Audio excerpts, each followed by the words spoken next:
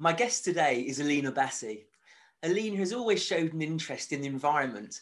In fact, when she was 14, at school, in conjunction with her dad, she made a film on climate change, which actually went on to win an inter-schools competition. Alina went on to graduate with a degree and master's in chemical engineering. So it's no surprise Alina is now an environmental entrepreneur. Alina, welcome to Business Questions. Thank you so much for having me. No problem at all. It's a real pleasure to speak with you. I know you're in Berlin at the moment in the snow. So pretty much like we've had here in England for the last few weeks. Alina, perhaps you could just introduce your company to us and what you do before we get started with the interview. Mm-hmm. Sure. So I'm the founder of a company called Clydely. We essentially recycle textile waste into a plastic alternative, meaning that you can now turn your old clothes into new products such as clothing, hangers, packaging, and all sorts of plastic products. Fantastic. And I believe that you started off the company. I'd like to talk about the journey you actually took to be where you are now as a proper company. But you went to a business accelerator to start with, I believe? Yes. So having not been brought up in Berlin, I didn't have the network that I needed within Berlin itself. So joining a local accelerator meant that they connect you to all the people you need within the startup scene, from lawyers to advisors to mentors to investors. So having joined the High Tech Seed Lab, I was able to get funding from the state of Berlin, but also that support for the first few months to really get started. And were there any sort of major takeaways you took from the accelerator program, which you really, taken forward into your business today? What were your biggest learnings? Quite a few. I think probably the biggest one was how to tell the story. That was the first time I had pitched the business to anyone. And I realized that there was a slight disconnect in how I was explaining it and people understood it. So refining that process by presenting to not just the people running the accelerator, but also all of the other startups within the cohort meant that I could really narrow down how I would tell the story so it would make the most sense to everyone. And what sort of questions were you being asked? What were the most challenging questions that potential investors there or your mentors were asking you? I think initially I had the issue of people thinking that I was turning a fabric into a fabric, which was a big disconnect. So I certainly realized quite early on that I needed to explain it in a different way because it's a new material. It behaves like plastic, but it's not. So that was a real tough understanding. It might seem obvious now from the outset, but at the time it seemed obvious to me, but not to everyone else. The biggest challenges I had in terms of questions were usually, why you? Why are you the one who should be doing this? Why hasn't someone else done it? And I think that my defense has always been, I'm a chemical engineer. I've built, designed, installed factories before with waste feedstocks that have never been used in that way. I have a passion for the fashion industry. I understand the problem of textile waste, probably from having been a contributor to that waste considerably in my past. And therefore, I really want to solve this problem in particular. So that's the reason why I sort of, feel that I'm a good person for this role in particular. But that sort of convincing when you're not so confident in the beginning of your journey is really tough. And only now, later on, I've really grown in my confidence. Yeah, and also I presume your background within or having the degree in chemical engineering, but also the companies you work for after, obviously put you in very good stead and gave you the credibility that was needed. Absolutely. But you always get the question of, you're really an engineer, you're not an entrepreneur. So I always try and say that whilst entrepreneurship can be learnt, engineering is not something you can Google. You need to go through that grueling 5-year course at university and then work in many organizations to learn. So I think I've learned the harder bit first, and the other stuff I can figure out along the way. Yeah, and on that front, on entrepreneurship, you actually, after the accelerator program, you went on to a Google startup program, I believe. Yes. At that time, it was strange. Whilst I was enjoying the journey, I found it extremely difficult to speak about with people I knew. I felt it was definitely imposter syndrome. Now looking back, I realized that. I didn't even think I changed my LinkedIn for like a good nine to 10 months. And the Google program, my goal for joining that was to build my network even further and to meet other founders who are similar to me, who I can share the journey with. And that program was fantastic for that, meeting all of these young female entrepreneurs and creating that sort of solidarity, and that network has given me so much more confidence. And I certainly underestimated how much power that would give me until I had gone through the program. And are you still in contact with those other entrepreneurs? Yeah, some of them are my closest friends now. So it's really nice to have met them through that, and then to see their journeys and to share my journey with them. And we all have a WhatsApp group. We speak to each other regularly, and you just learn from one another. And you learn quicker when you're sharing your feedback and your journey, and then vice versa. And is there a competitive element amongst you as well?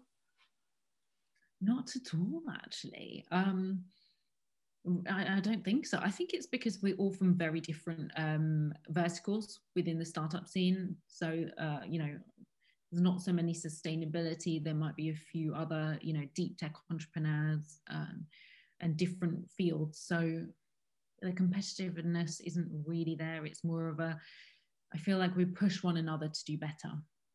So you've done the accelerator program, you've done Google, you've got your degree, perfect. What's the next step? You have your vision to turn clothes into a renewable product. How do you do that? Was that hiring premises, or you did it at home? Do you have a lab at home, or what did you do? I did all of those. So you start off really at the grassroots, and then a lot of research, a lot of R&D, a lot of testing with different partners and outsourcing stuff and trying things out, and then eventually working with different pilot plant companies and seeing if you can test things out in the way that you sort of tell them this is what you want them to do. So in terms of the plants, etc., I know you're applying for patent for your technology. Yeah. How difficult was it, if you're working with third-party companies, then to apply for a patent? Does that make it harder? Certainly, the whole process is really difficult. There's so many barriers to entry and so much you need to calculate and to figure out. And to be honest, if I didn't have my degree and my experience, I think it would have been virtually impossible to do. So I'm so grateful that I have done that journey of working as an engineer for so many years, because it sort of led up really well to what I'm doing now. So you've got the process, you've done that, it's patent pending. What was the next stage in actually taking it to market and actually starting to do it?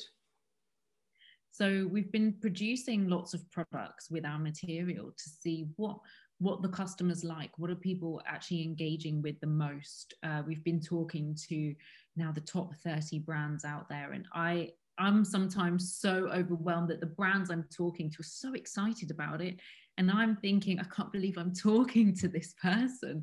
So it's really exciting. I certainly think I thought it wouldn't have gone down as well as it did with them. I think, and that made me realize that the problem is just so well known within the industry, and they totally understand it, that they are really just crying out for solutions like this. And whilst there might be fiber to fiber recycling, there might be other types of recycling, the problem is just so big that there needs to be so many more organizations in this space. So, and also the products you make obviously then can be recycled again by sending them back to you. So in your technology, say you're making, they've done sort of coat hangers and anti-theft devices. Are these some things which, unless initially can you 3D print them, or are you having to tool up machinery to do each individual item? Cool. Oh yeah, we can't 3D print, unfortunately. So we injection mold. Okay. So obviously the tooling must be quite an expensive proposition for each category you're going into. Absolutely. Yeah. Okay. And so you're obviously it's clothing. How are you actually getting the clothes? Is the big retailers, you've developed relationships with some of them, I believe. That what are they sending you? Is it old stock that they can't sell, or what's the process? So our ideal, we can take it from the brands, but to be honest, our ideal thinking is, why take something that could have been worn again? So our ideal partners are really charities who have received donations from people such as ourselves. We've put it in this bin, or we've sent it to this charity. They have looked at it and thought, I can't donate this to anyone, so I need to, what do I do with it? And that's our ideal partner. So we've partnered with loads of charities within Germany. We are getting interest from brands, and we will consider that. But at the moment, I think just from a logical perspective, it makes sense to use something that didn't have a life anymore, that would have gone to a landfill or an incinerator. And how do you minimize the environmental impacts of transporting the clothes to you? Because we produce everything in Europe. And I know that that's something that people sometimes frown upon, that, you know, you could just do it cheaper in Asia. But our philosophy is we need to produce here, we need to produce locally. And so being located in Germany is actually fantastic for that, because you've got so many different borders surrounding you. So we keep everything local. I absolutely agree. And I presume you're actually solving a problem for the charity shops, because I don't know what the percentage is, but so many of their donations must be unsaleable, and they'd be so grateful to have someone to take them away. 80% of it they cannot donate. It's just not good enough to give to someone. And they also said there's a disparity because most homeless people are men, and the donations they get are from women and children. So, or mostly from women and children, and therefore there's this disparity between what they get and what they need to give. Yeah. And do you have any plans to have your own clothing depositories, clothing banks, the big metal containers which the charity shops have? Good question. It's not something we've really thought about, because we partner with the organisations that have those, but certainly something to consider in the future. And in terms of, obviously, I don't know the actual process of doing it all, but you currently have you had to change premises? How long will your current premises last you for in terms of size and capacity of storing the clothes before the recycling? We have a really large storage facility, so luckily enough, we're good to go for a while. Fantastic. Is that good forward planning or just good luck? A bit of both, I think. Real estate here is probably a little less expensive than the UK, so it's not been too difficult to get storage facilities. And I know you've got your first hires now. I think you have 7, is that right? 7 members of staff? Yeah. What was the process like of hiring them? Because I think in a company such as yours, getting someone with the right, the same belief system that you have, but also the right technical skills. How challenging was it to find the right people? Weirdly enough, we've been lucky in that respect, that we get a lot of inbound requests to work with us, a few a week. And I think it's because people understand the problem, they like our solution, and they want to be a part of it. And I think the younger generation is also just more inclined to do something that's purposeful, that's impactful, and can probably relate to people like me as well. So yeah, we've been lucky in that respect. And how do you convey to people to actually, if we have I won't name them, but there's a large retailer in England, certainly, and it is just throwaway clothing culture. Will part of your business be to try and educate people that actually we should buy clothes to last a little bit longer? Absolutely. So we do bi-weekly blog posts, and then all of our social channels are really just dedicated to explaining that problem and explaining to people what their clothes are made of, how long it will last for in the environment, and hope that maybe they think twice before buying something again. And within your process, how do you plan to expand beyond Germany into the rest of Europe and then globally? So at the moment, we're doing a big funding round on Seedrs, and that will help us to finance expansion outside of Europe. Oh, fantastic. Where would you hope to go to? Can you disclose that at all? Or? Well, the UK is not in Europe anymore. So that's our first bet. That'd be fantastic. And you've got the process, then obviously you've made another product. So you've then got to sell the other product and make that, I presume, at a cost-effective price for the end user, the retailers. How challenging is that to do? That is challenging, particularly challenging, because whilst it might, I mean, sustainable solutions at this scale are always more expensive than your usual, oil-based plastic. So that has been a real challenge for us. We hope that with new laws coming into place, particularly in Europe, that brands are more open to the additional cost of purchasing our products. But there's new laws coming into place in France, in Germany, in relation to waste disposal. So I think hopefully those will help us. And presumably there's actually, you can go to the large or larger corporates in the hospitality industry. I don't know what the rate of wastage is in hotel chains in terms of bed linen, but I imagine, it must get destroyed in the laundry process quite regularly. Yeah, but that usually gets turned into cleaning cloths. That's most likely the standard process for that. And you have to think about if it's clean or not. So we don't really tend to work with bed linen or hospital bedding. Okay. And how does that impact clothes in the charity shop? I mean, the clothes you get in, are you having to wash them all first, or? So usually the charity that we work with, they tend to make sure that they're either cleaned or they would discard something that's not clean. Okay. So I think it's absolutely fascinating. It's actually wonderful, wonderful business in what you're doing. Just a superb idea. I'm very interested in the Seedrs campaign. I'm certainly going to be looking at that. I can just see you taking over the world, especially this, patent technology. It's when do you expect the patents to be granted, and is it global?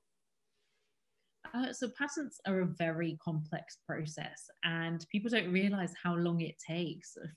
It all depends on when you first file it, but after that it can take 18 to 24 months. But it all comes down to when you first filed. So it doesn't matter if someone filed something the next day, we kind of got that secure because of the date. So it's hard to say when it will come through. It really depends on how quick the patent office is. Yeah. And in terms of, obviously, it's your belief that you want the sustainability. Would it be a quicker rollout once you've got the patent to then license other companies to use that technology and roll it across the world so much quicker? Yeah, absolutely. And we want to be able to share that, because at the end of the day, we want to create an impact, and we can't just say we're going to create an impact in Europe and not think about the rest of the world. You want to think about this globally, because this is a global issue. Yeah. And once you've made that impact and you've got multiple millions in the bank, what's your bigger picture after that when you get to that stage? Yeah, I think I'd like to definitely focus on supporting other entrepreneurs like myself, and that's what I'm doing with Tech in Colour. I would like to support BAME founders actually get investment, because if you don't have investors within your network, it's really difficult to raise investment. And something that's never spoken about is warm introductions, and you need a warm introduction from an investor to get their attention. And that's what we're facilitating with Tech in Colour. We're creating these warm introductions and supporting founders get investment ready. Oh, that's absolutely fantastic. And we'll wrap up there, Aline, but thank you so much for introducing your company. I'm going to put all the details below in the comments, in links, etc. And I think it's wonderful what you're doing, and thank you very much for your time. Thank you so much for having me.